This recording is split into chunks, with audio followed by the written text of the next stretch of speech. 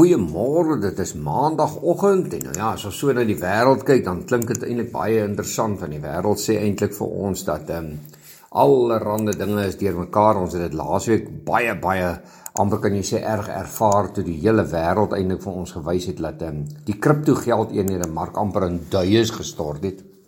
Ons het duidelik gesien dat jy sommer in 'n dag kan $500 biljoen verloor. Nou, dit is baie geld.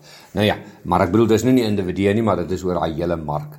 Maar as ons vanmôre na die markte kyk, Amerikaanse markte was Vrydag lekker sterk geweest.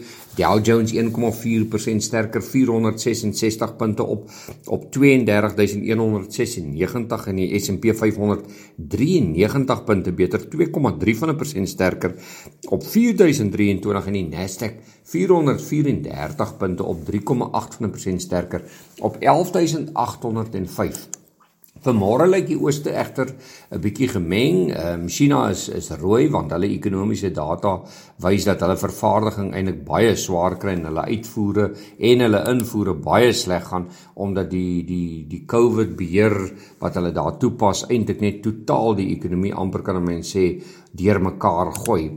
Nikkei van Japan 64 punte beter, 0,2% sterker op 26.492. Die Hang Seng Index 50 punte af, 0,2% swakker op 19.844 en die Australiaanse Index 17 punte beter, 0,2% sterker op 7.092. Plaaslike mark Vrydag was eintlik 'n baie mooi sterk dag gewees.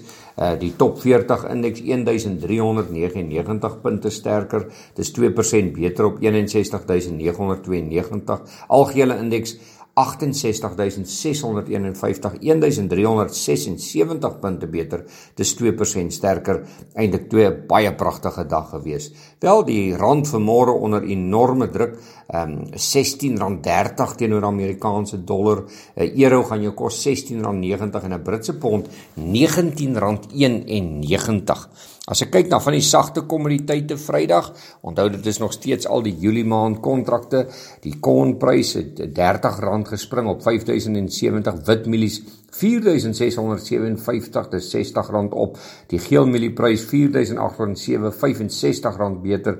Koring, ek wonder wat hy vanmôre gaan doen, want ons sien nou dat die Oekraïne, Rusland se vloei van koring het basies tot niet gegaan met hierdie oorlog, en dan Indië het oor die naweek uitgekom en gesê dat hulle gaan glad nie van hulle koring uitvoer nie, want hulle wil dit beskerm, want dit is te warm daar, en skielik besef ons dat as ons nie plaaslike boere gehad het nie, het Suid-Afrika in 'n groot dilemma gesit.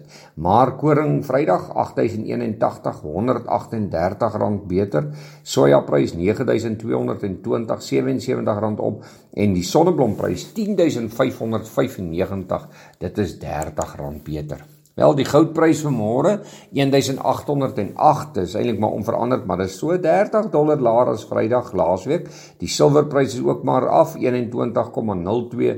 Die platinumprys $3 laer op 927 en die palladiumprys $17 beter op 1935. Brent olie vanmôre op 109.61. Die olie bly maar net eenvoudig hardnekkig hoog. Ja, dit is omtrent ons nuus. Dis maandagoggend. Ons hoop julle almal kon daarom vinnig die maan sien. Ek was gelukkig om so deel van hom te kon sien, maar ek dink nou is hy amper onder. Ons sal hom nie weer sien nie. Ek dink hy het Amerikaners sê geland of gesak hier by 5:30. Maar geniet julle self, maak vir julle lekker koppie koffie en vat sommer die week met 'n lekker verduisterde maan en vol liefde aan. Wel, besoek gerus ons webtuiste www.franseklerk.com vir meer inligting en ons gesels weer.